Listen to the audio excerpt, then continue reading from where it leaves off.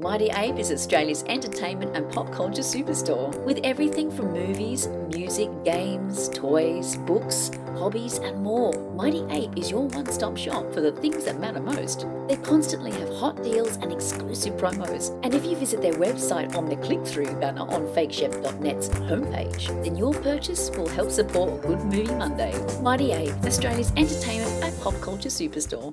Good morning. Good morning. Good morning! Morning. Good morning. Good morning. You mean to wish me a good morning? What do you mean that it is a good morning whether I want it or not? Please go away. Let me sleep for the love of God. We can dance if we want to. We can leave your friends behind. Your friends won't dance, and if they don't dance, well, they're No friends of mine.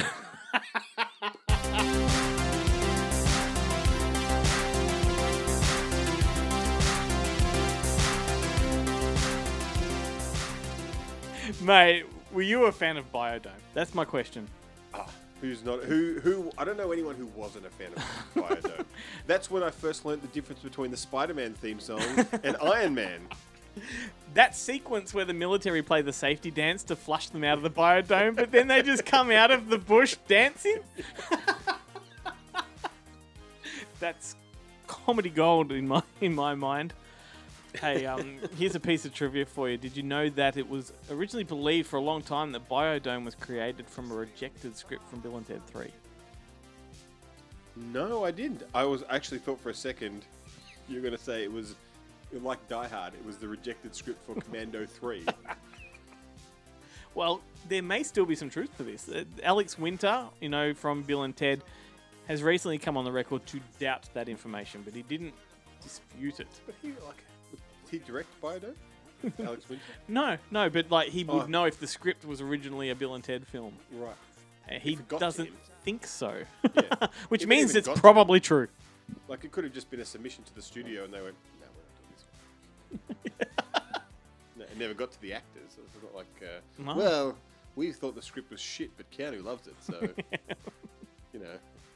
So who knows? Bill and Ted 3 may have been Biodome. Well, I mean, that would have been awesome.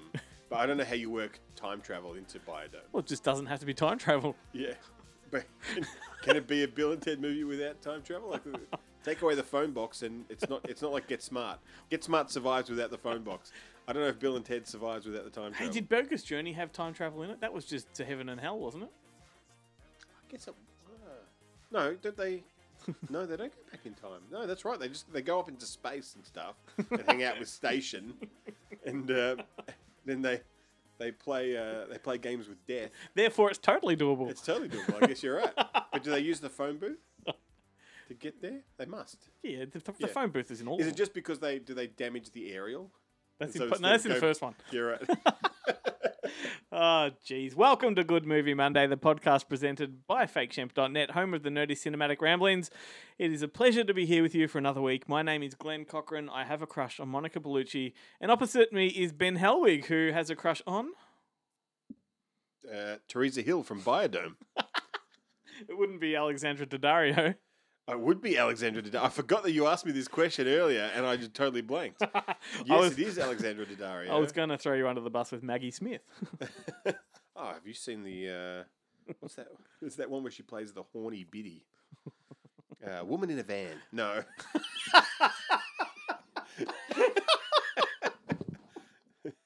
No, the private life of Gene Brody, I think, is the one. You have picked a fun Travels with my episode aunt. to listen to. Although we would hope that all of our episodes are fun episodes, there are two reasons to stick around for this one. Firstly, we will be featuring an exclusive interview with Clayton Jacobson, who is the writer and director of the cult Aussie film Kenny and the fantastic dark comedy Brothers Nests. He has an exciting new studio setup called Dream Screen, and we're going to be talking about that.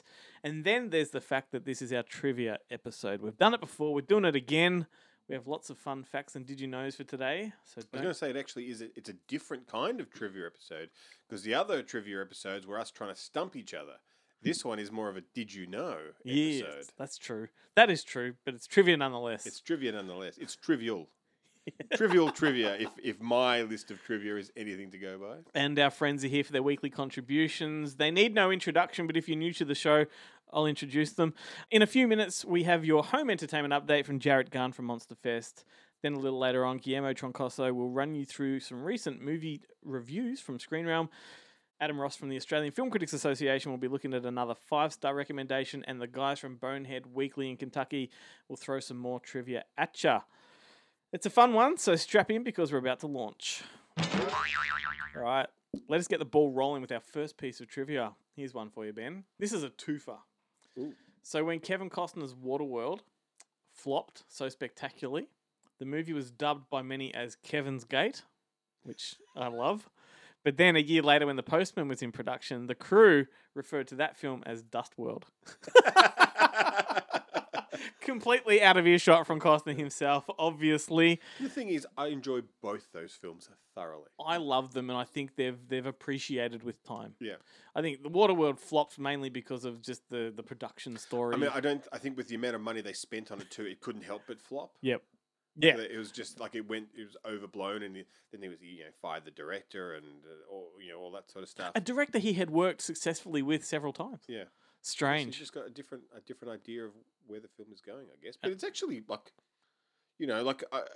I think take out the action set pieces, which I can take or leave in movies. Really, don't get me wrong, I like a good action set piece, but I don't think that's the movie. I think that's just the bits in between the stuff you actually kind of care about.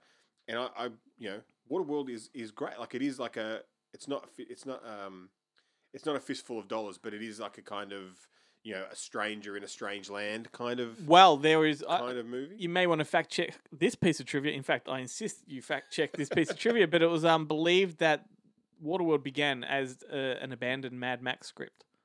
That makes a lot of sense. Yeah. I mean, it is far superior to Mad Max Fury Road. Far superior. I think that the concept of the world being covered in water was just too far fetched for the time frame of Mad Max, the canon. Although it does make sense because if the theory about global warming is true, what happens is that first everything heats up, and then everything gets flooded. True. That's exactly what happens. Like it is, it seems contradictory for the, why are we in jeopardy of flooding when the ozone layer is crumbling and temperatures are rising? Because the polar ice caps will melt, and then everything will disappear underwater.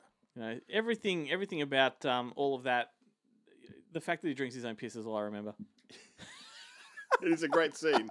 And then I remember John Safran doing it on the great race or whatever it was on Channel 2. All right, hit us up with your first piece of trivia.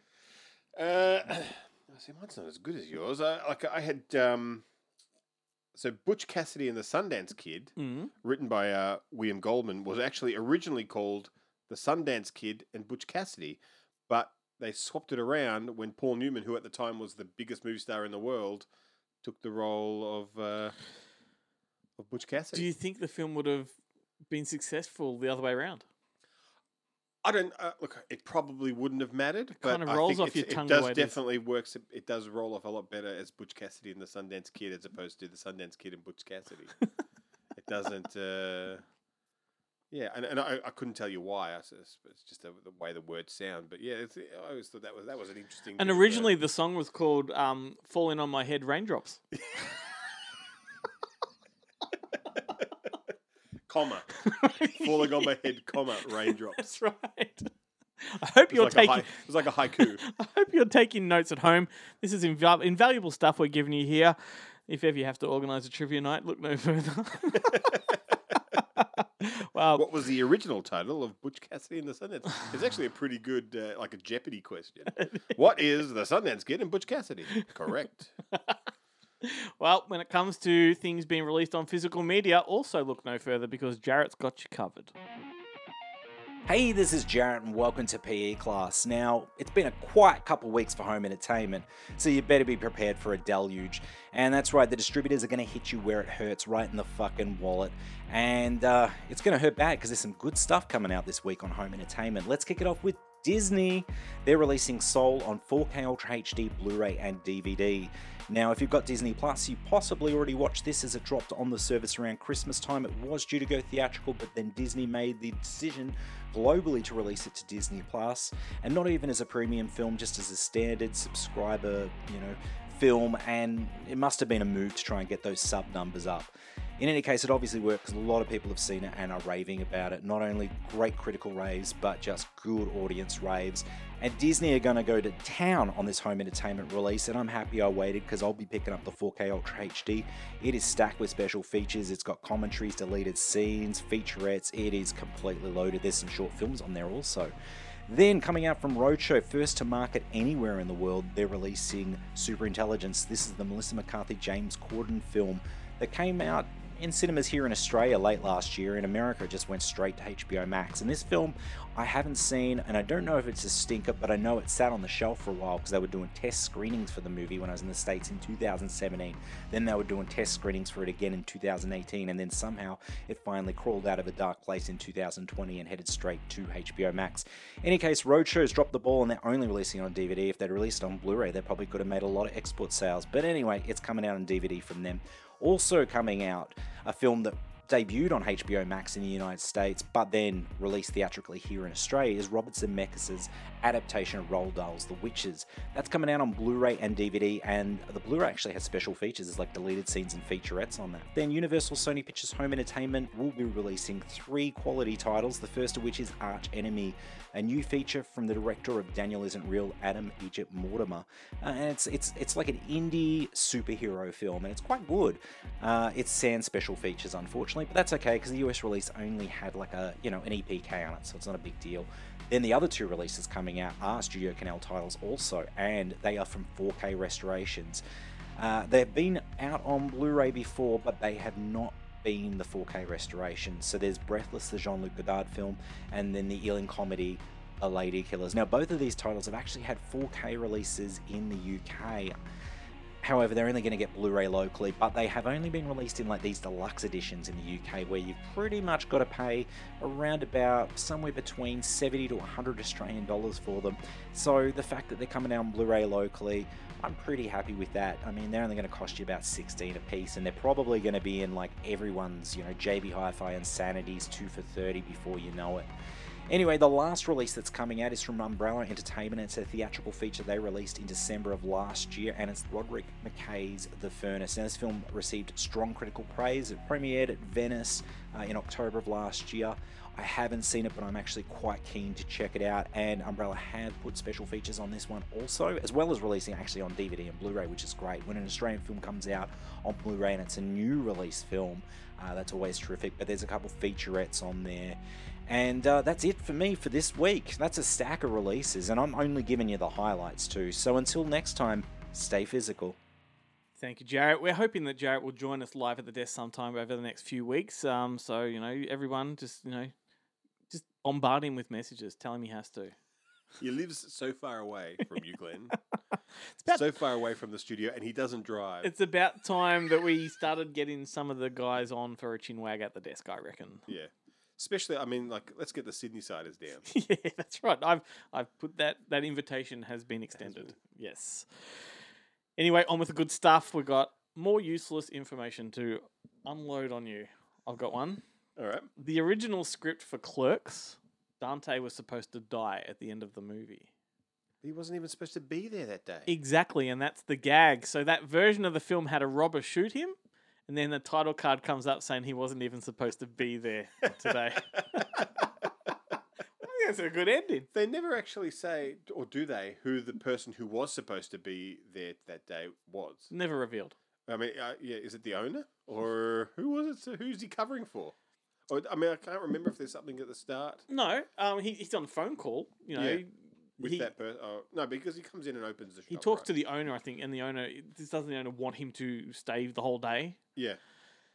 What a movie. What a great story of an independent film. Debut film, yeah. Yeah, incredible. He went to the same film school I did in Canada, at the Vancouver Film School, but he dropped out one semester in.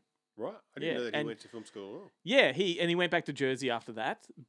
Even though one semester's all he lasted, the corridors of that school aligned with Kevin Smith posters. Yeah, alumni Kevin Smith That's with an honorary degree. Which for I Kevin think, Smith. like 20 years later, he went back and completed, honorarily. Yeah. Well, that's who was it that I read that got their degree? Steven Spielberg, yeah. Yeah. 33 years later, Schindler's List is my graduation Yeah, film. he handed in Schindler's List as his I wonder if he. final Though, film. I don't know if you can though. Like I don't know if you read. Like I know at least at Deakin, it clearly states in your You're enrollment comparing Deakin. to well no any I just mean by Yeah. any university, but at Deakin it does say that any work that you create there as a student is actually owned by the university. And we had this trouble with Ray Bosley when we released Smoke 'Em If You Got 'Em. Yes. We wanted to put some of his earlier shorts in there, Yeah. and we had to get approval from RMIT and Swinburne Mm-hmm. to include them because technically, even though they were homework created by him, Mm-hmm. they're owned by the Yep. university. So does Cal Arts or SoCal or wherever Spielberg went, do they own Schindler's List now? Well, I learnt that lesson all too well when I was at RMIT and I lost all of my student films to them. right. Yeah, haven't been able to get them back. I'm surprised they don't let you have access. Like it. Yeah, well, I just don't care about them anymore. Yeah. But Sons the of people bitches. that I was involved with back then have gone on to some big things. You got what's the guy? Oh, I've forgotten his name. Scott Ryan. Scott Ryan went on to do The Magician and then Mr. In Between in America. He was sort of there, and Jason Turley has gone on to do a few things, and the obviously James Wan Lee were a year before me, and they went on to huge things. Huge things. So it's just I was in that crowd at the time. It was just I'd like to get them back for that reason, just to sort of see who might have been in there that I've forgotten. Yeah. Anyway, what's your next one?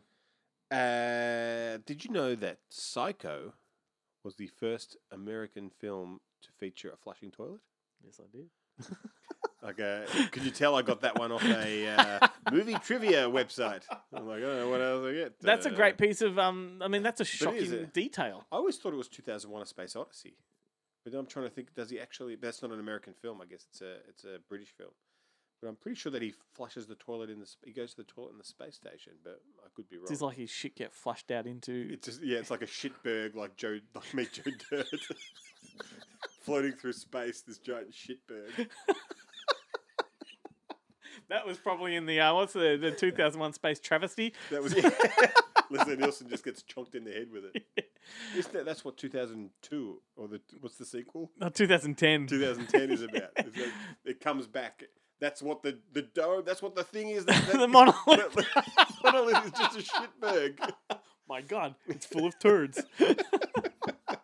Oh man, did you know? Just an added piece of trivia that Tom Hanks owns all the rights to the sequels to those books because he wanted to produce all of Arthur C. Clarke's 2000 stories. Right. Yeah, so there's 2 more to go, and I don't think we'll ever see that. I mean, yeah. Look, quite frankly, I'd rather see a sequel to That Thing You Do. But yeah, That would not be a cheap property to purchase I wouldn't have thought so. for the possibility of never actually doing anything with them. Yeah, and it's not like it's just like the option where you go, here's $1,000 Yeah. just in case I can get something happening. Like he'd have to pay proper money. Because he also bought the rights to the City of Ember books, which off the mic we were talking about earlier, that they made one film with Bill Murray and Saoirse Ronan and just never did the sequels.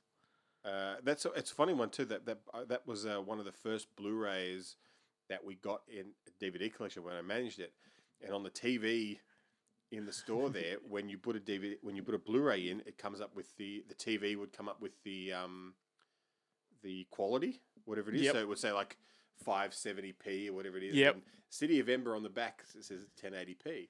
You put that thing in, and the logo of whoever produced it, Warner or Yep. Universal or whoever it was, that's 1080p. The movie starts 720p, my friends. no. And you're like, Jesus, they've really pulled the wool over some people's eyes with this piece of shit. Yes, it's a good film though. I like that one. Books. I obviously- get, to be honest, I get it mixed up with Flushed Away, the cartoon.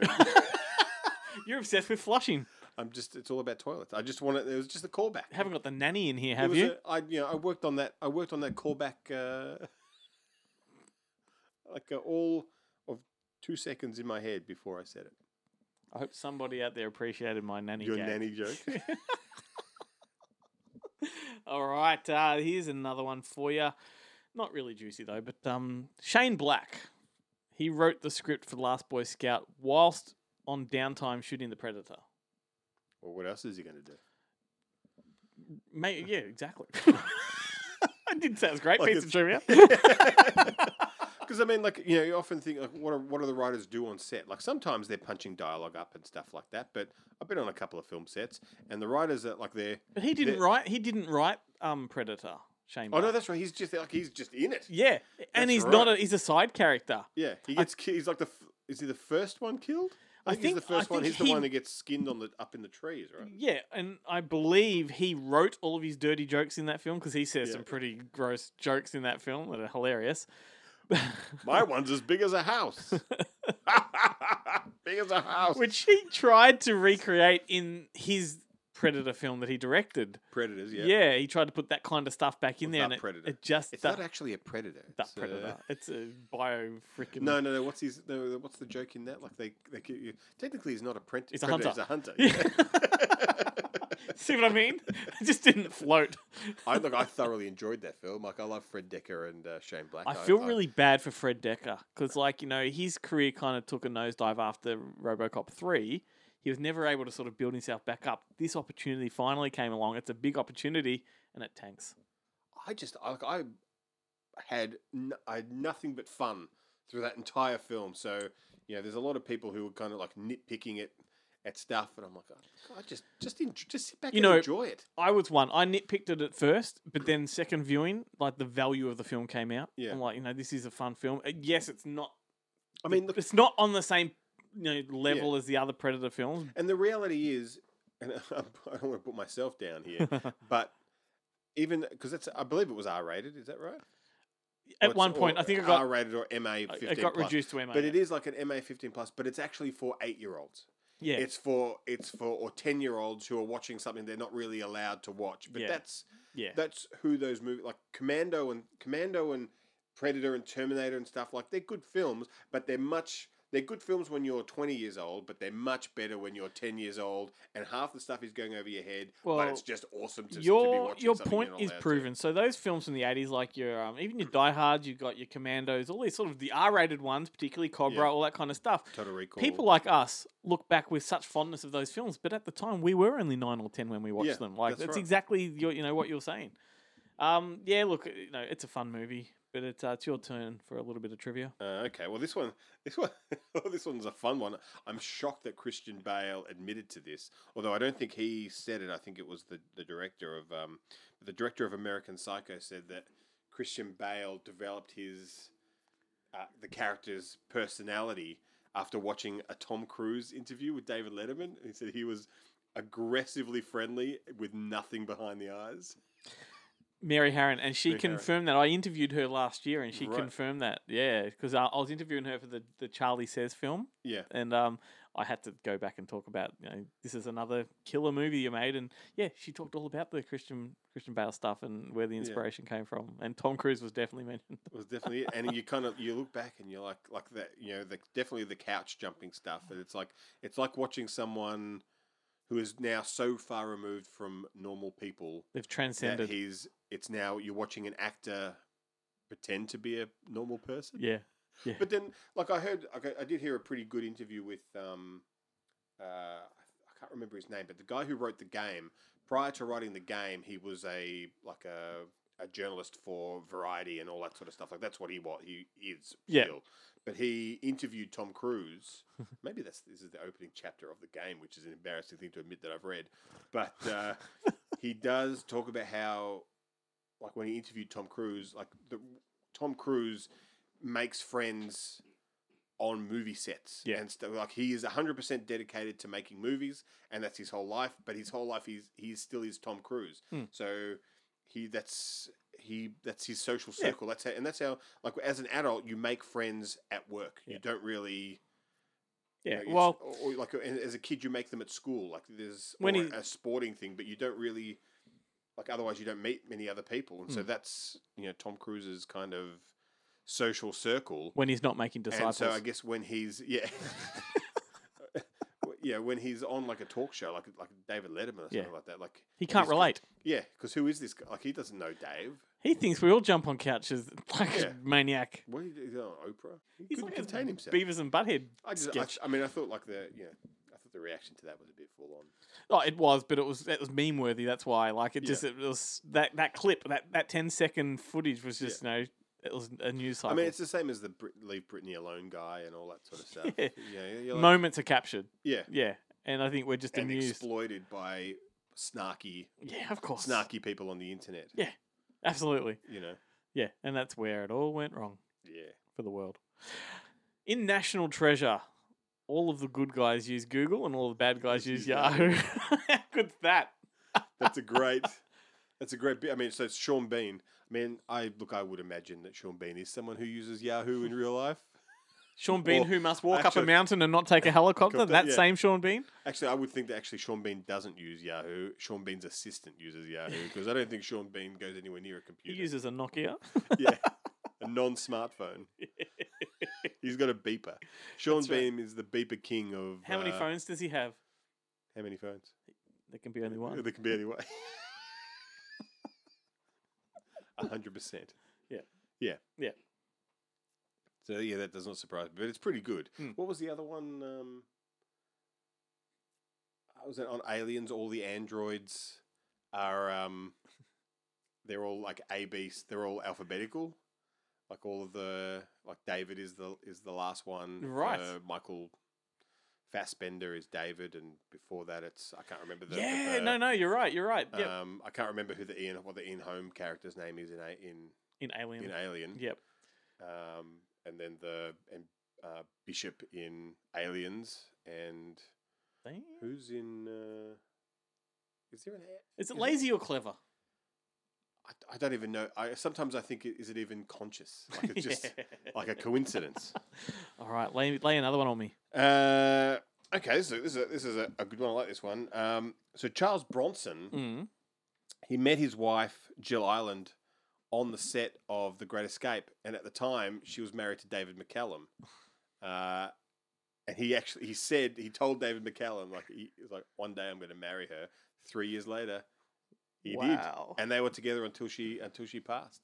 Wow, that's incredible. Yeah. She made a great escape. I think because she had 2 kids with McCallum and an adopted daughter, I think, and then she had another 2 kids with Bronson. Yeah, right. But I don't know if nowhere on the internet could I find that if did she have an affair with Bronson and that's why she split up with McCallum. Like I don't know if she wanted to have anything to do with him. What's this at the internet time. you talk of? You got your information from the internet? I get my Charles Bronson information from the internet. I repeatedly tried to contact him in a séance, and I actually found something on the internet popped up on my feed about his because he had a house in Los Angeles like all movie stars do, but he also had this massive kind of mansion in Vermont. Yep. And that was in '94 or maybe 2004. It went up for sale. And it's got like one of those places that have an indoor equestrian oval kind of with 20 stables and Yep. all this kind of stuff. It's like this massive. That's where shootouts happen in movies. Yeah. Yeah. Yeah. There was actually a movie that happens in. The end of Wolf, Is it like, Michael Caine? Yeah, the Holcroft Covenant. Oh, He has yep. there is like the pot shot. He goes to visit this millionaire who lives who has like one of those indoor equestrian things, and the guy's riding his horse, and then Nazis are taking pot shots at him. Dang. And that could have been they could have shot that at Charles Bronson's house Yes, it could in have. Vermont. Wow. All right, I got another one. Or something, what's another American state starting with V? I think it's Virginia. could be Virginia. I don't. It's not one of my facts. I didn't have it written down. Relying on my memory. Hey, the actors that played Mickey and Minnie Mouse in the 80s and 90s were married in real life. Wow. Yes, so that's Wayne Allwine and Russie Taylor.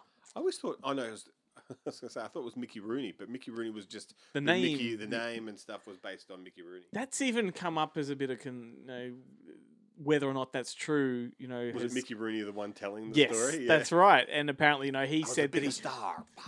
in the he said world. that he sat on Walt Disney's knee and Walt Disney asked, "What's your name, little boy?" And Mickey. Because Mickey Mouse was originally Mortimer Mouse, just for a bit of context there. Yeah, right. Yeah, anyway. Steamboat Willie. Yeah, that's right. He wasn't a Willie at all. He was a Mortimer. It was a Mortimer. It was a Morty. He was a Morty. Morty Mouse. Hey, Morty. That's got a good ring to it. Morty Mouse. Yeah. Should have stuck with it. Why not? Well, why don't you can take it now. Yeah. You can just animate your own, like with Flash or something, some other outdated internet software. I'll get Nathan After Effects. Armstrong onto it. Yeah. That'd be great. I mean, it'd be cancelled within 5 seconds, but it would be amazing during that 5 seconds. All right. One more from you. Okay. Yeah. Did you know that in 1984, prior to his big break in Bloodsport, Van Damme was actually set to star in a movie with Weng Weng? What? Yeah, but I can't remember the name of the other guy, but he had a falling out. The other guy was Van Damme was not going to be the lead. Yeah. But the other guy had a falling out with Weng Weng, and they went their separate ways, and the movie fell apart. So Van Damme was stuck, breakdancing in Breakdance 2, Electric Boogaloo, and Incredible. stuff until he could become a rising star in canon. Through canon. That is sadly the movie we will never see. We'll never see. I mean, it would have been amazing. Yes. Oh, good old Weng Weng. Weng Weng and Van Damme, the buddy cop movie that had to happen. Amazing. All right, let's apply the brakes just for a moment. We'll check in with Guillermo, whose Screen Round update is a little bit different this week on account of prevailing circumstances that have forced us to record this show well in advance. But you'd never know, would you? What's happening, everybody? It's Guillermo here again from ScreenRealm.com, Australia's favourite entertainment website covering all things movies and television. Here to talk to you about 2 movies that Glenn has reviewed in the past couple of weeks, and they absolutely suck. The movies, not his reviews. The first is the Mauritanian and Amazon Prime released true story that serves as a critical examination and condemnation of US government policy post-September 11. Sounds like an Oscar-attracting film, doesn't it? But it just isn't. It stars Tahar Rahim, Jodie Foster, Shailene Woodley, Benedict Cumberbatch, and it sucks, according to Glenn. This is the true story of a man who was detained in America's infamous Guantanamo Bay camp without charge for a total of 14 years. It's downright outrageous, and the film really should be showing that in some kind of respectful light that makes for great cinema. It just doesn't work out that way. According to Glenn, a 2 stars out of 5-star review, where he said, despite its important subject matter and reliable performances, the Mauritanian misses the mark thanks to a bland and uninspired production design and a disjointed collection of editorial styles. It was produced by the team who made the films United 93, The Green Zone, and Captain Phillips, and perhaps what this film is missing, and those films each have, is the presence of director Paul Greengrass at the helm. I imagine he would have delivered a sucker punch of a film, Glenn says, as opposed to a proverbial patchwork quilt that's frayed at the seams. The film is directed by Kevin MacDonald, whose name comes with a certain amount of prestige, having earned accolades from films such as Touching the Void, The Last King of Scotland, and State of Play. Unfortunately, 2 out of 5 stars for that film. If you're interested in seeing The Mauritanian, it will be streaming on Amazon Prime from March 24th. The next film that Glenn reviewed is another on paper sounding awesome film. Stars Armie Hammer, Gary Oldman, Evangeline Lilly, who I know Glenn is a huge fan of, and it's another film inspired by true events. It tells 3 interconnecting stories set amidst America's opioid epidemic, so it's another very important sounding topic ripe for cinema discussion. But nope, and I mean nope, it has half a star out of 5 by Glenn. This may be one of the worst. I can't remember right now another film that had half a star. Maybe it was by Glenn as well. Glenn, you ruthless man, he wrote in his review, if you go into Crisis anticipating another Sicario, be prepared to be sorely disappointed. You will need to lower your expectations exponentially, and when you reach the murky depths of a movie like Formula 51, yeah, keep heading south. There is little to no redeeming qualities to this uninspired and an insipid mess. It's a miracle that it hasn't been fast-tracked to the back end of a streaming service. Half a star out of 5. You need to read that review. You need to read all our reviews. You need to go to ScreenRealm.com. Thanks so much for having me. I'm out of here. See ya. You get line, I get more honey. You get line, I get more babe. You get line, I get more.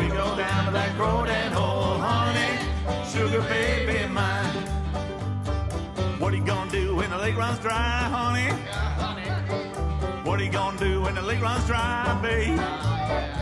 Well, what are you gonna do when the lake runs dry? Sit on the bench and watch crawdads die, honey. Sugar baby mine.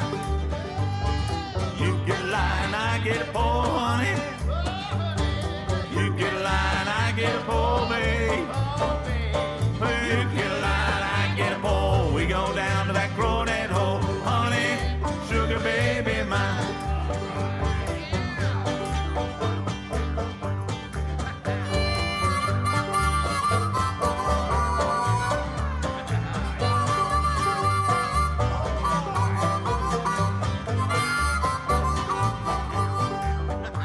Now yonder come a man with a sack on his back, honey. Yonder come a man with a sack on his back, babe. Yeah, yonder come a man with a sack on his back and fit no crawdads in that sack. Oh, honey, sugar baby mine. You get a line, you get a line, I get a pole, honey. You get a line, I get a pole, babe. Yeah, you get a line, I get a pole. We go down to that crawdad hole, honey. Sugar baby mine. I heard that duck say to the drake, honey. I heard that duck say the drake, babe. I heard that duck say the drake, there ain't no crawdads in this lake, oh honey. Sugar baby mine. Oh, you get a line, I get a pole, honey. Hey, you get a line, I get a pole, babe. Yeah, you get a line, I get a pole. We go down to that crawdad hole, honey. Sugar baby mine.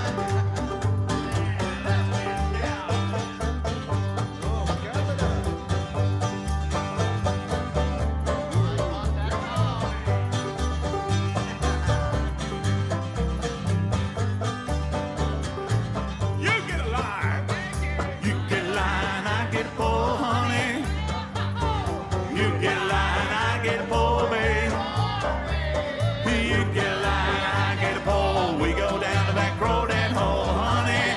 Sugar baby, my I said, honey, honey, sugar baby, mine. Honey, sugar baby, mine. Something a little bit folksy for you there. That was Crawdad by the Duck Down Pickers. Have you heard of them? No, I haven't even heard of. I don't know what a crawdad is. Well, they are a Victorian folk band featuring none other than Clayton Jacobson, Right. who we are about to hear from. Before that, a big thank you to Guillermo for finding an alternative way to deliver his segment. Visit screenround.com and get behind what they do up there in Sydney. So, Ben, let's talk about Clayton for just a little moment. You're no stranger to his work. In fact, you were instrumental in getting a particular movie of that he was involved with onto DVD, and we've spoken about it before. Do you want to talk about that for a moment? You talking about Smoke 'em If You Got 'em? I sure am. I sure am. Yeah, well, because he went to he and Ray Bosley went to film school together, They did. and yeah, they made this. I don't know what. It's not a short, but it's not a feature. It's It's a long short film. It's a long short film. It's 48, 50 minutes long, and it's a end of the world a kind of party that takes place at the end of the world just before a kind of a nuclear meltdown. And the film opens with what's his name? John Flaus. Yes. John Flaus in bed, and like the alarm goes off, and the alarm turns on the radio, and the radio basically says, "Yeah, the world's about to It's end." like a countdown. And he kind of just like ignores it, and then he looks out his window, and Boom. the bomb hits. It's That a, is a, wonderful, wonderful film. I was so glad that you guys got that up and running onto the DVD format, because to watch that on the big screen Yeah. was something else. That was a really special night. And we talk a little bit about that. So I do also want to mention the fact that he had something to do with Houseboat Horror as well. He did indeed. He edited both films. And we talk about that too. So you're in for a treat here. Without further delay, here is my conversation with Clayton Jacobson. Clayton Jacobson, how you going, mate? I'm very well, very well. Loving in just even just the 2 seconds that we've been on this thing. I'm already madly in love with you. Any man that wears a hat and glasses as well as you do, and a beard and moustache, is a good friend of mine. Well, I've been following your career, so I thought I'd prepare for the interview. Well, firstly, thanks for kicking back, mate. I'm a huge fan of yours, and it's safe to say all of us here at Good Movie Monday are. And I mean, you're no stranger to the folks at Monster Pictures who are involved with this podcast. So Ben Helwig, who co-hosts the show with me, was instrumental in getting Smoke 'Em If You Got 'Em onto DVD. Mate, I was so rapt to hear that. Smoke 'Em If You Got 'Em is a fabulous cult movie that my good mate Ray Bosley, we grew up together. We were literally 5 doors away from each other, and we found each other as filmmakers. We've known each other since we were 2, basically. We went through film school together, and he made this wonderful film. And I was just so rapt that they were able to give it the platform it deserves, because it's a terrific movie. It is a wonderful film. I was there for the launch of it when they presented it at Lido, I think it was.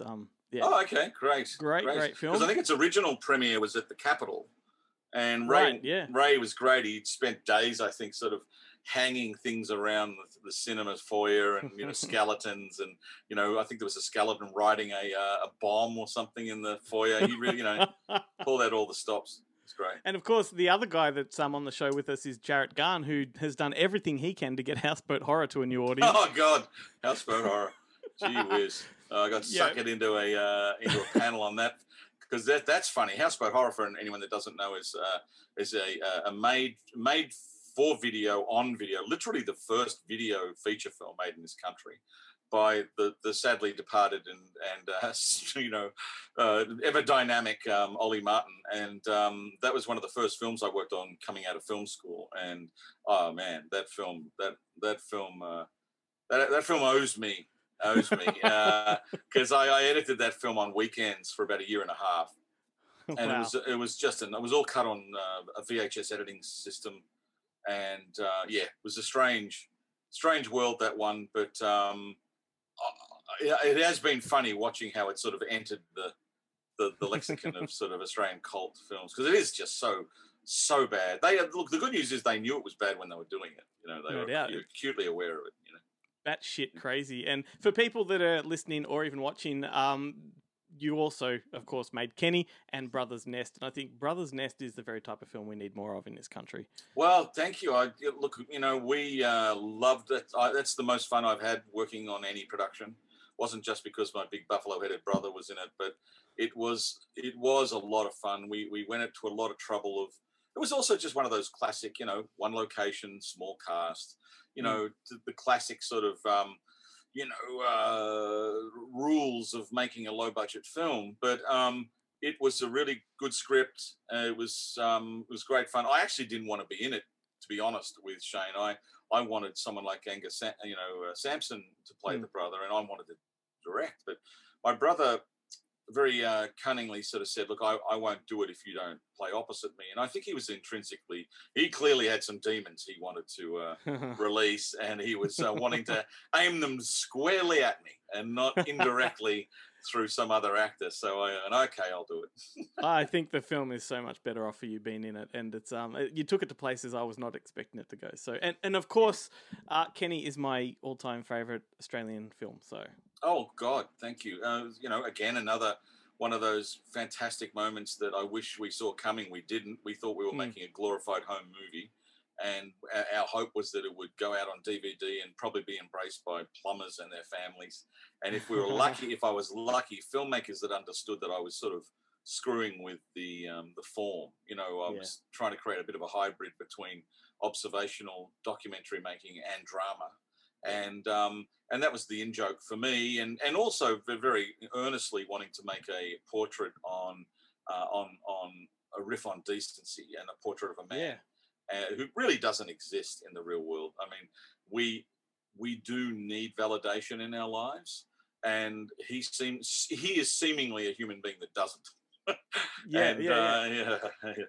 Well, yeah, I think because that and The Big Steal are my two favourite Australian films, and I think both of them sort of have that endearing quality that is rarely captured on film these days. Oh, well, thank you. I mean, a lot of it is based on a lot of Kenny is sort of a hybrid of my uncles and the kind of world I knew growing up in the western suburbs of Melbourne.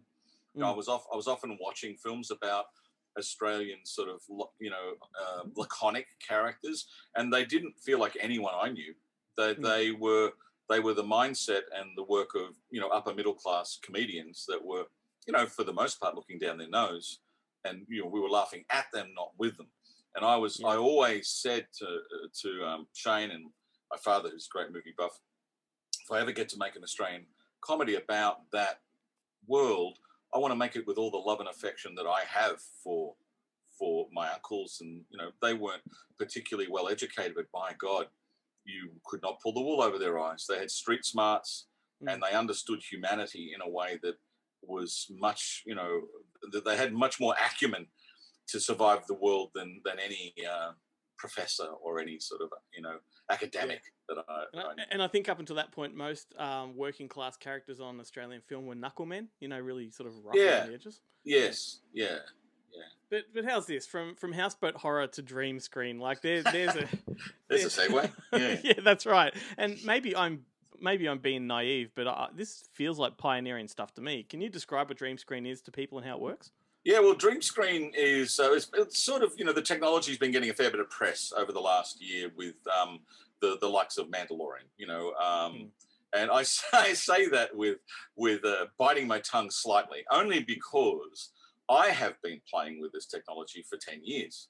I first looked into this sort of thing back in 2009 when I made a series called Morty Coots with my brother, and we did a deal with Ubisoft where we were using gaming backgrounds to create, worlds that we could place actors in, and it was all predicated on the fact that I was doing ads at the time, and my son was playing an Xbox game, and I was working on this commercial where we had a character shrunken down onto a tabletop, and I wanted the camera to move a little bit, and those that were doing all the effects for me at the time said, come back in about 3 days' time, and I went, okay, no worries. Then I went home, and there's my son moving around in a 3D space in real time with his thumb.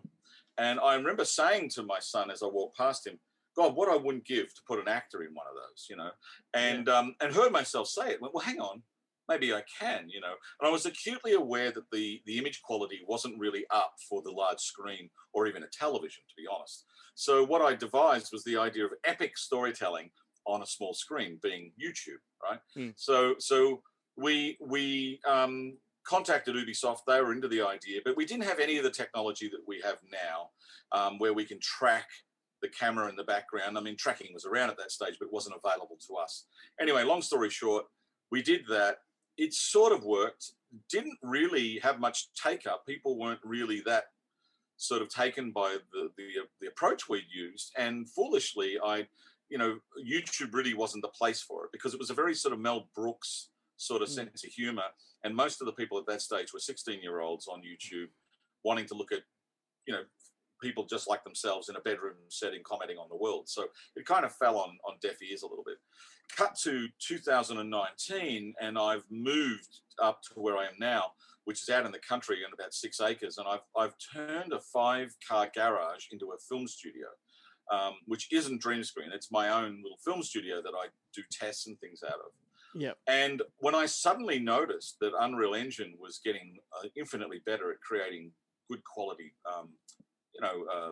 images, I thought maybe now's the time to try this again. So I brought in the help of an LED company. We put a 6-meter screen in my studio, and my son and I hacked into a Vive and into Unreal Engine and created what was the first iteration of Dream Screen.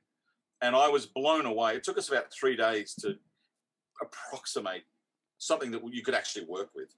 Yeah. And we marked out a grid on the ground, and then we created a false grid in Unreal, and then we tried to match the two together. And when I could get the camera on set to be in sync with the grid, get the two grids to overlap each other, I knew that we were close. And but I couldn't get anyone interested in this technology at the time. No one. And we couldn't find anyone in the world that was doing anything like it. Cut to about a year later, and I was in LA doing some meetings and heard about the AR wall. And those guys need a plug, because they were actually the ones that were pioneering this kind of technology long before The Mandalorian. Anyway, long story short, I put it to rest. I went back to making films, and along comes the COVID, and I'm at it's March last year, and I'm about to get on a plane to go to Bulgaria to start shooting a film. We had Guy Pearce attached, and COVID hits, and it sort of blows everything out of the water. And the question was asked, can we do the film here now in Melbourne? And I said no. It's set in New York. Bulgaria had a 4 blocks of a Harlem setting which we were going to use. I would need something like this dream screen technology to make it work, and that got me thinking.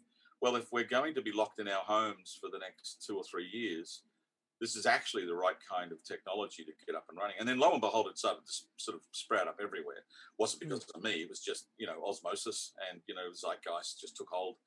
And long story short, I put about 6 months into gearing up all of the tech for it, got some investors involved, brought a number of very smart people in, created a couple of really great partnerships with some very key people like Method Studios that did all the effects on Game of Thrones and what have you. And before we knew it, we were running tests with a 17.5 meter screen that was 5 meters high and with a full LED roof and 2 4x4 meter floating walls at Batman Studios in Coburg, and road testing and really trying to break the system to see what it can do and what it can't do. So what is it? It's basically a new technology that is a new spin on the old technology of back projection, front projection.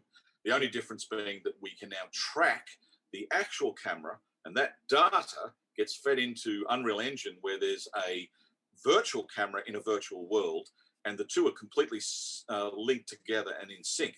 So everything your actual camera does, the virtual camera does in a false world. You then spit that false world image onto the screen that the actor is in front of, and lo and behold, you've got parallax. It looks like you're moving around, but that's not the end of it. The real joy of virtual production, particularly with LED screens, is that it's a 4/5 lighting solution.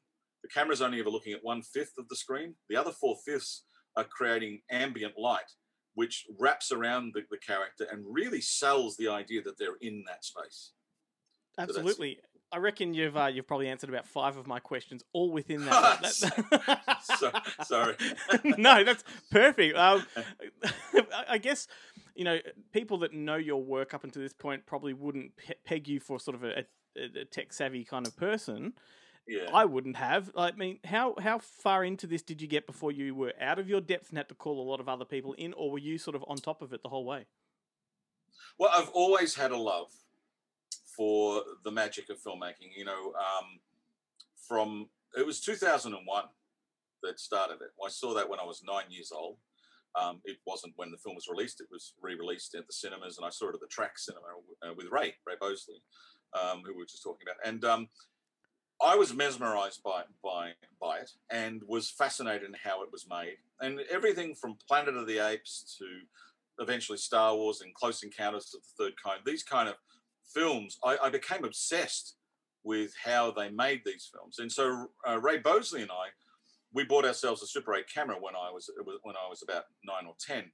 And we spent most of our teens recreating a lot of the scenes out of those films. So, but we didn't have any of the tools. So we would make paper mache. I made a paper mache R2-D2. We made a Millennium Falcon. We blew them all up in our garage, and we'd get our parents to drive their cars into the garage and turn on the high beams. And that was our lighting, Yeah. So there was always a bit of a hands-on love of filmmaking. I've always loved the guerrilla style of filmmaking. And I love those solutions and I've always invested in these in the films I've done where, even in Brothers Nest, there are scenes in that where there are special effects that we did that if you had given them to a special effects supervisor, it would have cost you $8,000 and they would have gone to a lot of trouble and they would have built all sorts of fancy ways of having this rig. But, in my world, it's like, no, that's a piece of cardboard with a hole in it. You photocopy a bit of wallpaper. It's a simple shot gaffered to a post. That's the way I've always thought. But the other thing that's been saddled with that is my love of wanting to streamline filmmaking to put more control into the hands of directors. Just that thing of the dream to the realization I want to try and bring that time frame down from 10 years, because that's an awful long time between waking up with a dream and seeing and having an audience watch it. And people will often say to me, "Are you disappointed that that film never got made?" And I go, "Well, I'm not disappointed for myself. I've seen it. It's just no one else has seen it." So it's a long-winded way of answering your question, but the answer to your question is there's always been a love affair of that stuff. So when I first started thinking about Dream Screen, as I said, we'd already delved into it in certain sort of ad hoc ways.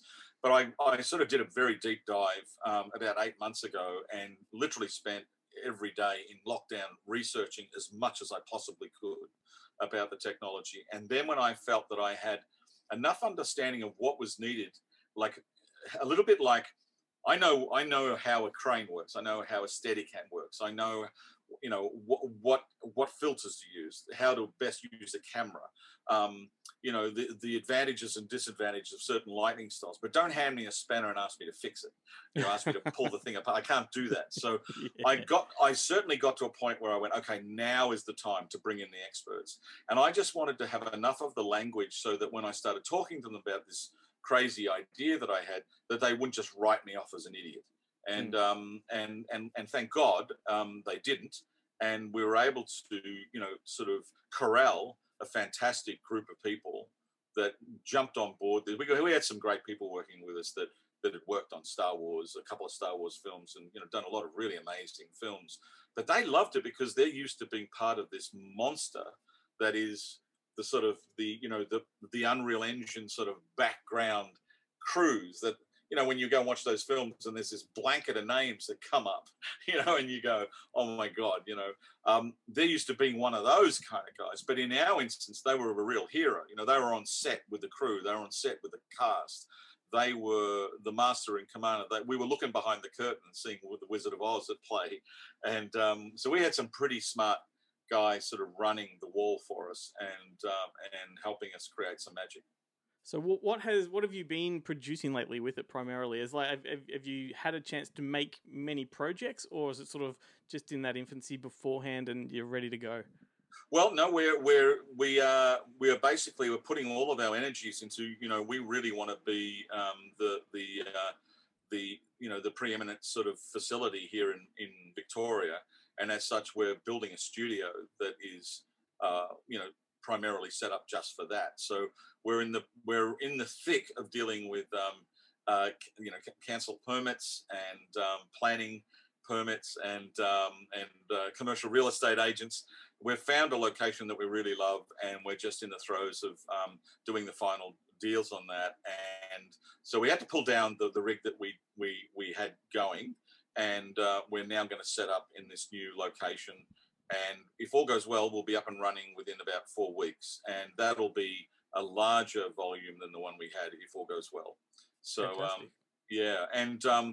but really the tests that we did in November were very thorough. We spent 2 weeks really putting it through a total battery of the good, bad, and the ugly to see what it could and couldn't do, and we were blown away by just how. You really do feel like a little demigod when you're in this, it's like sort of walking into Cape Canaveral, there's just all these tables with computers and very smart people all staring up at this screen, waiting for something magical to happen.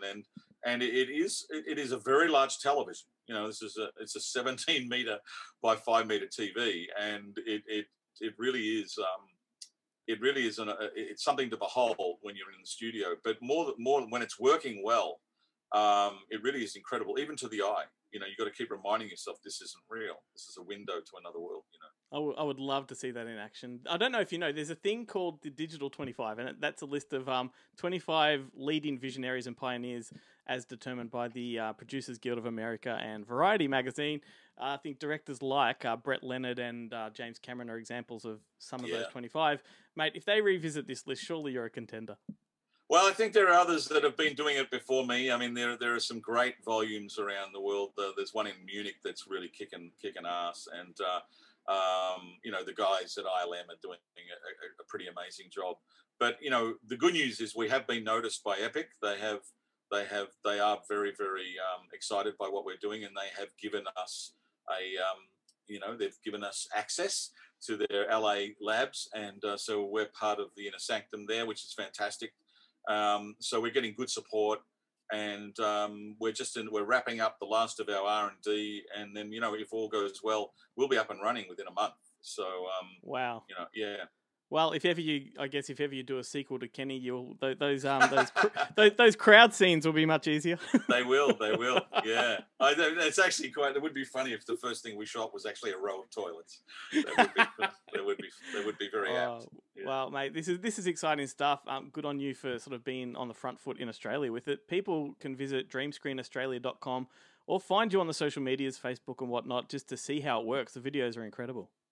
Well, thank you. Yeah, we're trying to put up enough stuff to sort of give people a window into it. It is a new technology. It does kind of baffle people, and in a weird sort of way, that's a backhanded compliment because the end results are very believable, and so people do struggle to work out where the magic begins and ends, and that's what's exciting about it. And I must say, with all of there are new iterations to Unreal Engine that are coming out this year that will be a whole other ball game. Very exciting stuff that where it's sort of all heading, and that idea of realism is really going to come into its own, I think, in the next year. So it is a great time to get into this space, particularly with COVID and what have you. It is a very COVID friendly sort of technology, but it's just it's a great toy. It just it's and the one thing that there are a lot of things that I didn't expect to come out of it. Ray Bosley came along, and I actually threw him in front of the lens on a couple of shots, and he tapped me on the shoulder and he said, this is a terrific gift to writers. And I said, really? He said, look, sky's the limit now. I mean, this gives us as writers a chance to do things when we're not going to be as hemmed in by the restrictions that producers very, logically have to, enforce on a writer when they're putting together a series or a feature film.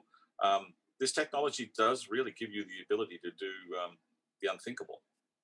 It's incredible. Yeah. It's incredible.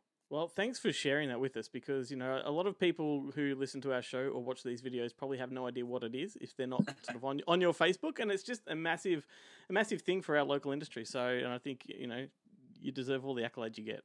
Oh, thank you so much, man. I really appreciate it. Welcome to Bonehead Weekly Fun Size. We're going to lay some trivia on you today. Some stuff you may not have known. Some stuff that we're going to stump Glenn on. Maybe. I don't know. I'll go first. Mine's a twofer. So behind me, you can see I've switched up from last season. This is the new set. He got the people to come in and fix that. I got the money. We did some upgrades. Darkman's behind me. So this is a twofer about my favorite director, Sam Raimi. The first one's fairly simple. Most people know that Darkman is a result of him never making what, Chad? Chad's taking a drink. The Shadow. There you go. The Shadow. He always wanted to do The Shadow as a film. I didn't know. And then he went on to do Darkman, which has a lot of hints of The Shadow. Correct, gentlemen? Right. Exactly. Yep. I didn't know the second part. So when Tim Burton left Batman, did you know Sam Raimi was really, really, really tried to get the Batman gig? No. I didn't know that either. He tried really hard. In fact, he might have came close, but they ended up going with Joel Schumacher, which we all know. And I find it fascinating to think, what would have Sam Raimi's Batman looked like? I think we would have got Scarecrow sooner. Yeah, we probably would have. And he is doing Doctor Strange into the multiverse of horror, whatever it's called, which I'm excited to see. And they announced today Danny Elfman's doing the music. Yeah, all right. So there used to be somebody that was a power player in Hollywood, and his name was Harvey Weinstein. And never heard of him. He got the opportunity to import a film by Hayao Miyazaki called Princess Mononoke. He announced that to make it more marketable to an American audience, he was going to edit it, to which the director, Hayao Miyazaki, sent him a katana with one message on it: no cuts. It's a great story. It's awesome. That's, Look it that's up, right up folks. there with my Orson Welles one. You tell Ted Turner to keep his goddamn Crayolas away from my film when it's talking about Citizen Kane. Yeah, so if you've never seen that movie, imagine how it could have been cut by Harvey Weinstein, and now you know why it wasn't. I'm going to do a quick twofer. So my first one is one of my favorite movies is Roger Rabbit. Bob Hoskins was actually not their first pick to play Eddie Valiant. It was Bill Murray. And Robert Zemeckis and Steven Spielberg mentioned that in an interview years later. And the reason they couldn't cast Bill Murray is Bill Murray uses a phone service, and they left a voicemail, and Bill Murray never forgot it. And he actually didn't know he missed this opportunity till years later, and it's actually one of his biggest regrets. My second one is a may or may not be true, depending on who is telling the story. Steven Seagal's classic Out for Justice. They were shooting this movie. Steven Seagal was being a renowned dickhead, as he normally is. And the stunt director on that piece of movie, named Gene LaBelle, was tired of his antics, and Steven Seagal kept bragging that he cannot be choked out, he cannot be hurt. So Gene LaBelle proved him wrong, got him in a chokehold, and Steven Seagal promptly shit himself. Hey, can I throw out one more quick one? Yep, make it quick. How do we know Ewoks are called Ewoks? Because it's never actually said in anywhere in Return of the Jedi. Watch it again. All right, that's been Bonehead Weekly Fun Size. There they go, doing their thing, being all American and stuff. Don't they have anything better to do? You can listen to the full-length Bonehead Weekly podcast wherever you get your podcast from. Go to their social media pages and like what they do. And before, you heard our conversation with Clayton Jacobson, who is not only a local legend, but a damn nice guy. And he's promised to return to the show at a later date, so fingers crossed we can get him back at the desk sometime soon. And you can catch the full video version of that conversation on YouTube and Facebook tomorrow. And then on Thursday night, we have a treat for you. We've got a special rapid fire video with Clayton and I having a bit of fun talking about all kinds of silly stuff. And now let's reel off some more fun and useless facts. Trivia? Yes. Let me just go through a list of celebrities that have killed people. Oh, fun. Yeah, Matthew Broderick. He famously got into an accident in Ireland when he was driving down the wrong side of the road and killed 2 people in an oncoming car. And I believe Jennifer Grey was in the car at the time because they were dating. She was. And I always wondered, was she traumatized? I was going to say, was she pleasuring him at the time? Is that why he wasn't paying attention to where he was going? That's scandalous. John Huston also hit a woman with a car. Rebecca Gayheart hit someone with a car.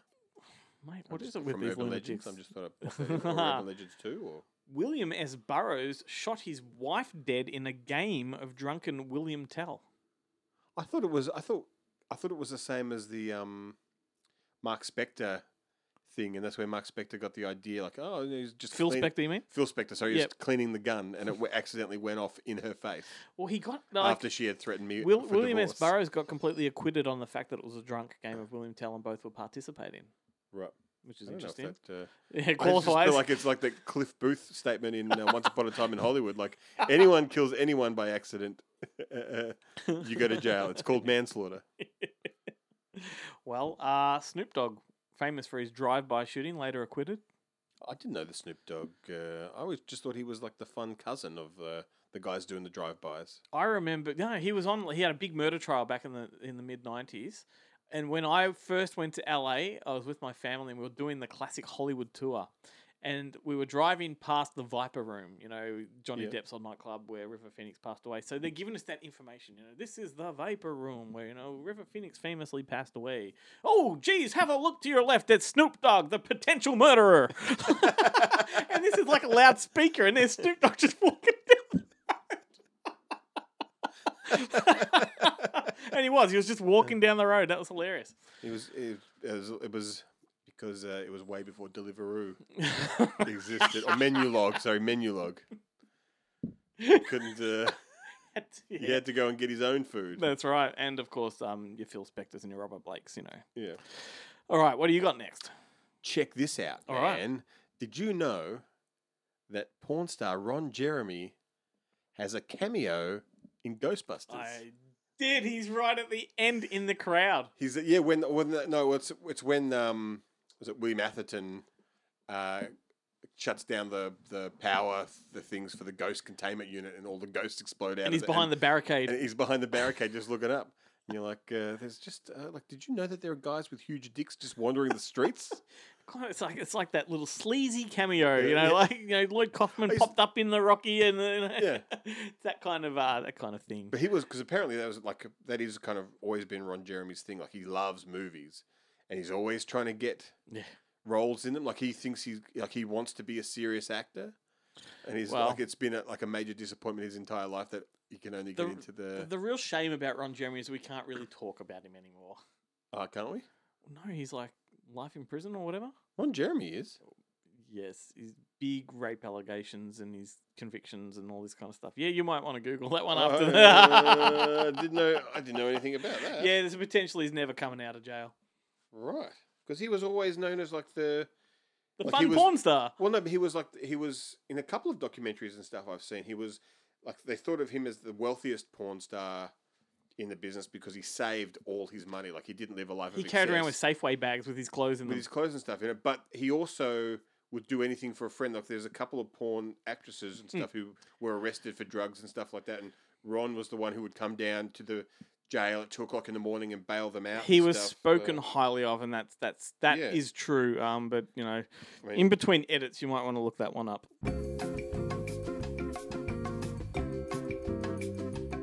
Well, there you go. So once again, here are my fingers, and here's the pulse. Here are my fingers shoved all the way up my ass, about as far away from the pulse as they possibly can be. All right, next piece of trivia. We spoke about John Huston a few minutes ago. On the set of African Queen, Audrey Hepburn protested against his and Humphrey Bogart's alcoholism by only drinking water. And it turns out everyone in the crew and cast got sick from the local water, but those two didn't. But those two, although, because isn't it? I thought it was in African Queen that that's where Audrey Hepburn got bitten by a bug and got malaria or a mosquito or whatever, and that's why, like, from that point on, her voice did that. Wow, fine. We're talking about. Oh, it was Catherine Hepburn. Did I say Audrey Hepburn though? I think I said Audrey Hepburn. I don't know. I knew what you. I knew. Yes. I'd heard that bit of trivia before, so I wasn't paying that much. You just heard the Hepburn. The Hepburn thing, but it's definitely Catherine Hepburn. But yes, I heard that was the movie that she had this. I thought she had a stroke or something, and it sounds like she got DT. Yeah, and she's like, her voice started wavering and became a kind of caricature almost. Yeah. Your turn. Well, this is one of my favorite bits of trivia of all time, movie trivia. And I believe it's T-Bone Burnett was the music supervisor on The Big Lebowski. Right. And they wanted to use Rolling Stones' song Dead Flowers during the end credits. Yep. And originally, Alan Klein, who's a former Rolling Stones manager, said, yeah, if you want to use it, it's $150,000. And Burnett please just come down and watch the movie. Like, that's too much. We can't afford it, but please come down and watch the movie. Yep. You're not going to be disappointed. Yep. You'll want to give us the song. Yep. And so Klein's watching the movie, and it gets up to the part where the dude is like, the fucking Eagles. I hate the fucking Eagles. And Alan stands up and says, yep, all right, you got the song. You can have it for free. And then I heard this other bit that apparently really pissed Glenn Fry off. And said he ran into Jeff Bridges once, and Jeff Bridges is like, I don't remember what he said, but it was pretty intense, and my asshole tightened up. Oh man, that's good. James Woods, he fired his agent when he found out that the agent passed on Reservoir Dogs without telling him. Wow. Well, of course, yeah. Who wouldn't? I mean, I reckon that's something that would happen all the time. That on their behalf, the agent, and quite often probably for the better. Yeah, well, but also, like, they would have gone, well, who is this Tarantino really? Like, he's done a couple of rewrites. It's a first-time film. They want him to work for scale, and James has told me, don't bother me with this kind of shit. And the other thing, I would get the feeling that it would probably be before Harvey Keitel came on board as a producer, because I would imagine the only role that would be fit for James Woods would be the Harvey Keitel character. Yeah. Really? So, yeah, it's interesting. You're right, though. Like, yeah, he was a nobody. Nobody even knew him until Pulp Fiction came along. Yeah.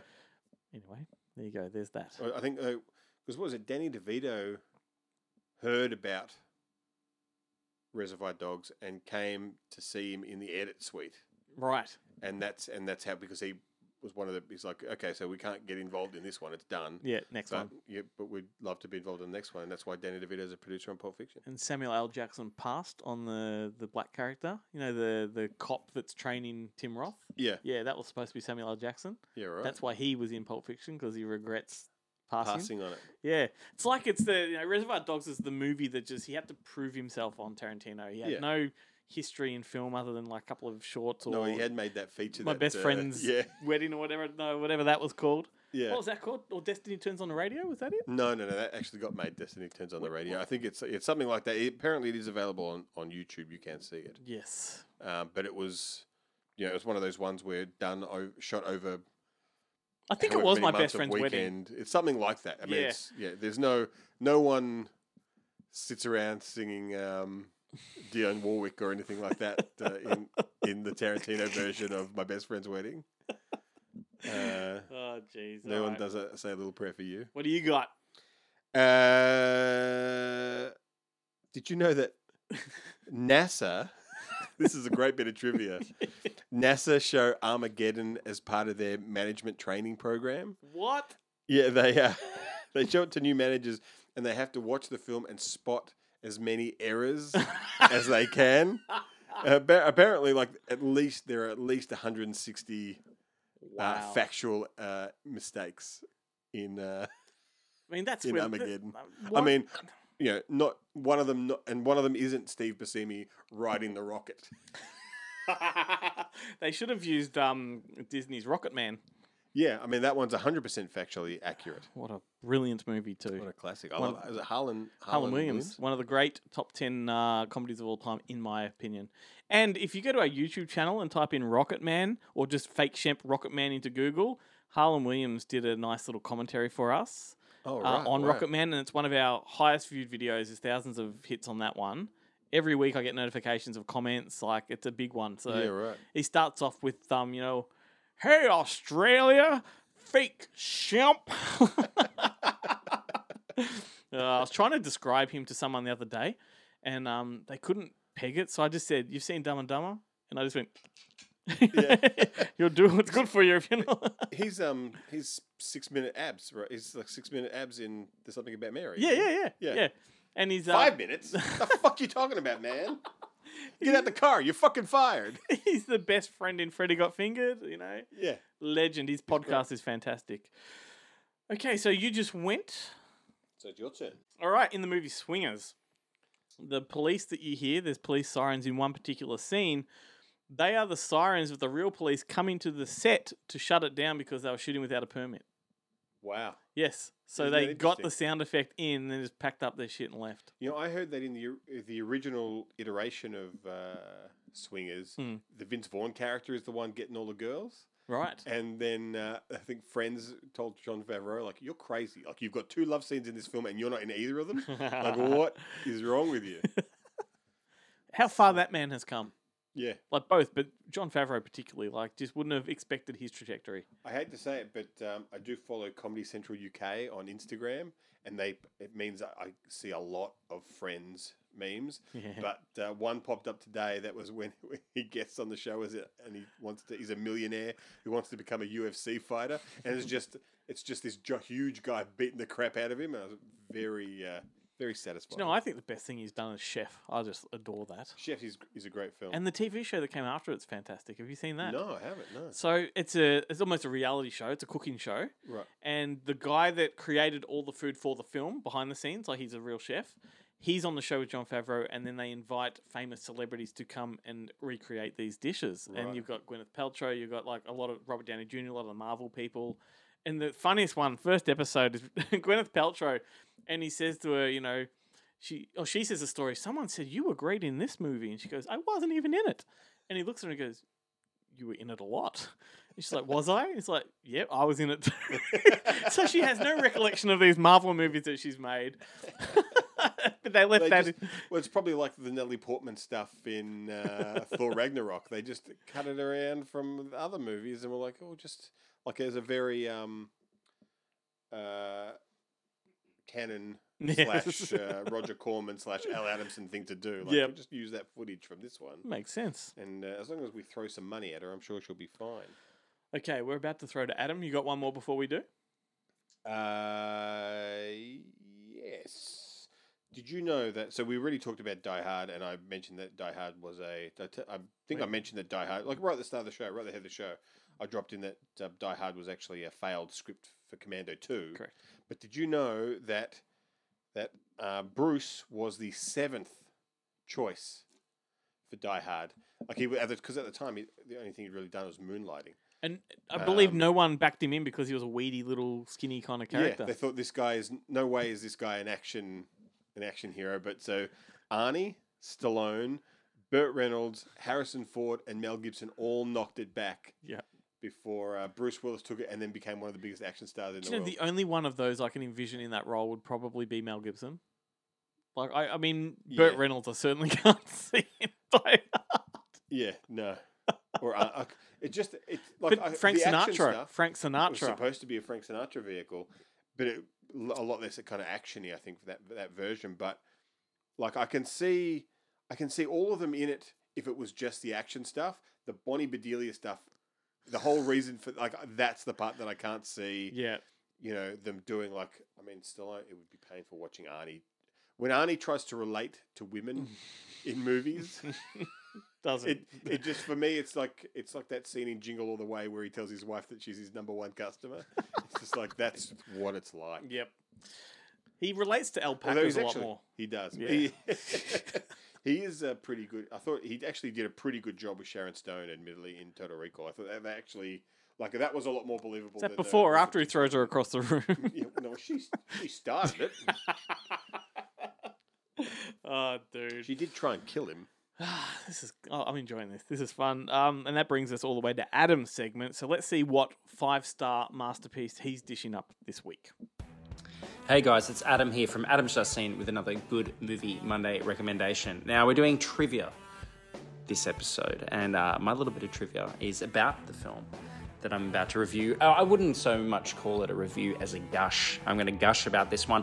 I had the luxury of going to see all 3 Lord of the Rings back to back on the weekend. I went to the Astor Theatre and I went and done it. And yes, I will admit this is not the first time that I have done that marathon. Now, I am obsessed with Lord of the Rings, mainly the films, even more so than the books. And surprisingly enough, I wasn't initially. My younger brother, who has had to suffer through watching every goddamn film that's ever been made, went and saw Fellowship before me. I don't know why. I just thought it was going to be some kind of Harry Potter-esque rip-off, not very good kind of thing. And even though I really liked The Frighteners, actually I really, really liked all of Peter Jackson's previous films, I just wasn't really that jazzed. And I remember my brother coming home and he looked me dead in the eye. And I'm always fascinated when anyone goes to movies, what they think about it.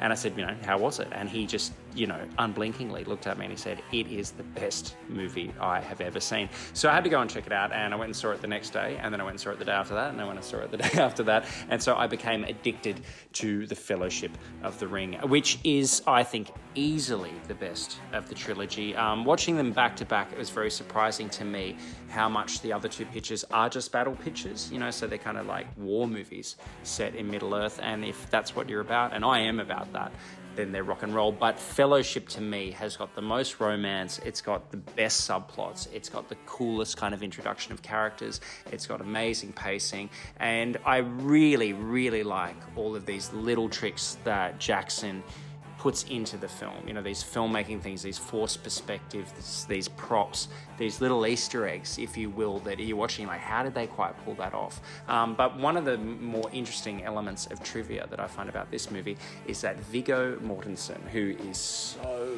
cool here as Aragorn, was not the original choice for that role. And so Stuart Townsend was Aragorn, and even filmed, I think, about 2 weeks.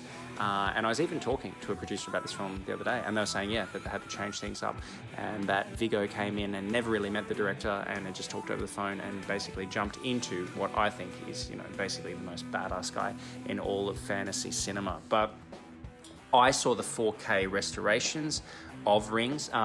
Rings are currently on Netflix, so you can check them out, but I highly recommend you go to the cinema and check out this 4K restoration. My one complaint that I thought I was going to have is that maybe, with this much distance between these films and us now, that the effects might look a little bit hokey and it might tarnish my view of these, but honestly it did the opposite. It really, it put in crystal clear focus just how incredible Jackson's integration of digital effect and practical effects is. I mean, these movies just look and sound unbelievable. So Lord of the Rings, The Fellowship of the Ring is as good as movies get, beyond 5 stars, 10 stars out of 5. Go, if you haven't seen it, my God, what are you even doing listening to this podcast? And if you haven't seen them for a few years like I haven't, see the 4K remaster, you will not regret it. Adam Ross, ladies and gentlemen, chairman of the Australian Film Critics Association. He also co-hosts a weekly show on Ticker TV called Ticker Streaming, and he is now also on a weekly segment on Triple M Radio. Go give his Facebook page, Adam's Just Seen, a like. Throw him some love, because if he becomes famous, we still claim him. That takes us into the home stretch, dude, and got some more prizes to give away, but let's try to bang out just a couple more pieces of trivia first. What else you got there? Did you know that Sean Connery wore a toupee in every single Bond film? That's incredible. Never had he was bald. He was bald way before. I think he was bald at like 18 or something like that. He was bald at birth. He was Well, he already, probably was. losing his hair. But considering, and even in Darby O'Gill and the Little People, considering how many fist fights he has in all of those films, the glue or the tape that they used must have been pretty spectacular. What's your favourite Sean Connery wig? Well, do you like the crop top like from Hunt for Red October style with the beard, or do you prefer the Rock when he's got sort of it's kind of the same? Well, before he cuts and his hair Entrapment, like I do like, and Finding Forrester, like I do like that haircut with the quiff, the kind of the almost pompadour type thing, with the white beard. Like that is my favorite Connery look. But I really love the what's the Bond one where he returns to it and it's not a real Bond. It's Never Say Never Again. Never Say Never Again, where he's got like he's stolen Frank Sinatra's wig, and it's like the helmet of hair, and he's got the really obvious fake tan. Like he's totally. It's like, are you just taking the piss out of Frank Sinatra in this? I realized that I described his hair as a quiff. That's an entirely different thing. That's a coif. A coif. Okay. Yeah, quiff is. Well, it's a coif by any other name. This is kind of trivia. Beverly Hills Cop started a trend of Beverly Hills titled movies. So, at around that time, within the space of maybe 2 or 3 years, you had Troop Beverly Hills Vamp, Beverly Hills Brats, Beverly Hills Madam, Down and Out in Beverly Hills, and Scenes from the Class Struggle in Beverly Hills. And a film that you mentioned last week, Beverly Hills Ninja. Well, that came about 10 years later. But what would Beverly Hills Ninja be, if it wasn't in Beverly Hills? Malibu Ninja does not have the same ring to it. Well, Jamie Kennedy went there, didn't he? Yeah. So I found that interesting. I do like a movie with Beverly Hills in the title. Something about it. I mean, you don't get that in Australia. You don't get, we've got Baronia boys, I suppose, but... I've always wanted to live in Beverly Hills, not so much for Baronia. No, West of Sunshine. There's another one. Death in Brunswick. Yes. Anyway, Ben, what do you got next? I was literally still trying to think of another Australian movie based on a place. Well, we can do that. We could fashion a whole show out of that. Did you know that the role of Ripley in Alien, Sigourney Weaver was technically she was the first choice, but they were thinking at the time. There were 2 actors in contention. One who had done nothing before, really. That was Sigourney Weaver. The other one was Meryl Streep. Wow. But they decided not to offer it to her because literally the day before they were going to talk to her, her long-term partner died. Yep. And they're like, well, maybe it's not super appropriate to be... So that was John Cassavetes? Not John Cassavetes. I have no... I don't know. Yeah, Is it Cassavetes? Nick Cassavetes? No. Keith is going to kill me. Freaking Godfather, Deer Hunter. The other Cassavetes, Nick Cassavetes, isn't it? No. John Cazale. I think that's his name. Right. Oh, yes. She was going out with John Cazale. Yeah, and he died, and she was bedside with him. With Alfredo? Yes, Alfredo. Yes. Well, yeah. With the Spanish version. Never go against the family. Yep. I'm glad I got there in the end. Yeah. He was fucking cocktail waitresses 2x2. Yeah, no, so she was bedside with him. You don't come to Vegas and talk to a guy like Mo Green like that. Jesus, Michael. That's my John Cazale impression. Let's just give away some stuff. Sure. Here's your chance to win a mystery pack. It's up for grabs this week. We've got a collection of prizes from several of our partners. Which partners to be exact? Well, you have to win to find out. Be the first to email us the answer to this question on last week's show. What was the one word that I was particularly fond of that was taboo? Do you want me to say it? No, I don't. No.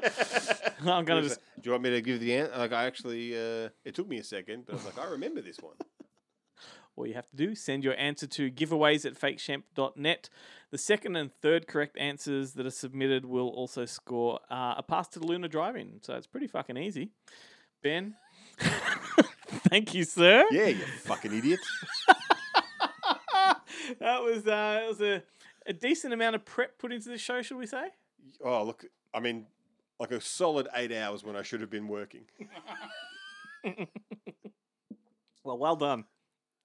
Thanks to our mates from all over the joint. You got Jarrett from Monsterfest, Guillermo from Screen Realm, Adam from AFCA. You've got Joe, Chad, and James from Bonehead Weekly. Muchas gracias to you for listening. Please keep doing so. Don't forget to check our midweek videos on Facebook and YouTube tomorrow and Thursday. We're going to leave you with something special. Now, this is particularly great. So this is Clayton Jacobson covering Johnny Cash's version of Hurt. In and of itself, that's fantastic, but listen all the way to the end because there is something very special. Maybe a cameo from Clayton's old man, Ron Jacobson. It's an absolute moment.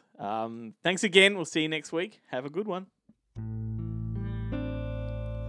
I hurt myself today to see if I still feel. I focus on the pain,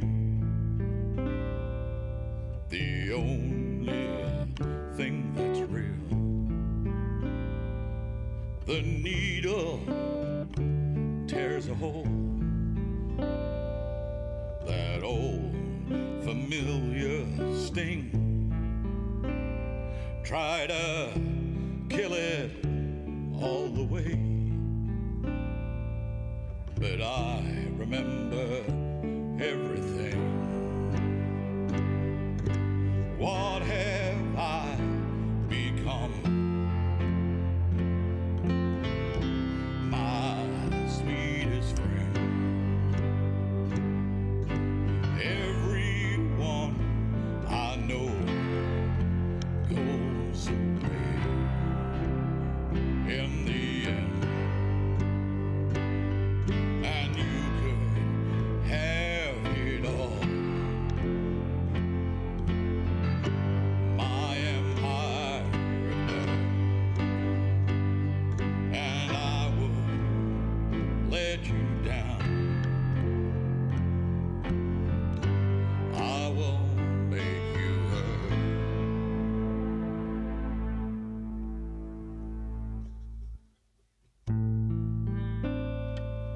I'll wear this crown of thorns upon my liar's chair,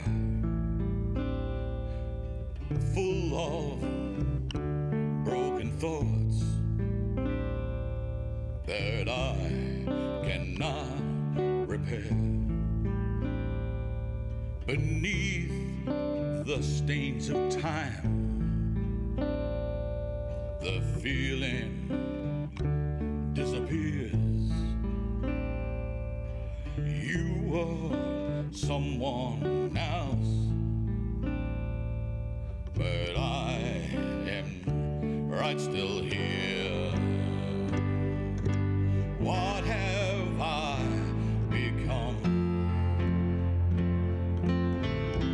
My sweetest friend. Everyone I know goes away in the end.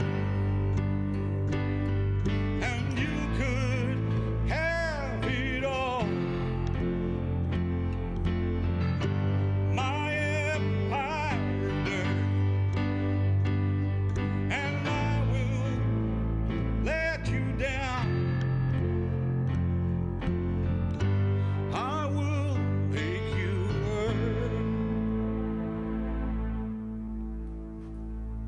to go? Well, you should never play that song again. What? It is so fucking depressing. I can't believe how depressed I am. Were you listening to those lyrics? Yes. You didn't find that uplifting? I found it downlifting.